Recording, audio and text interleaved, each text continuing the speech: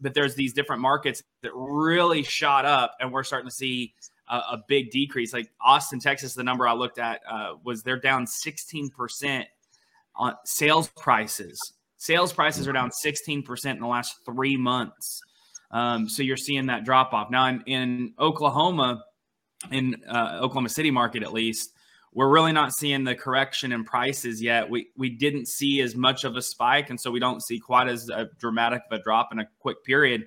But you're very much seeing it in a lot of other areas.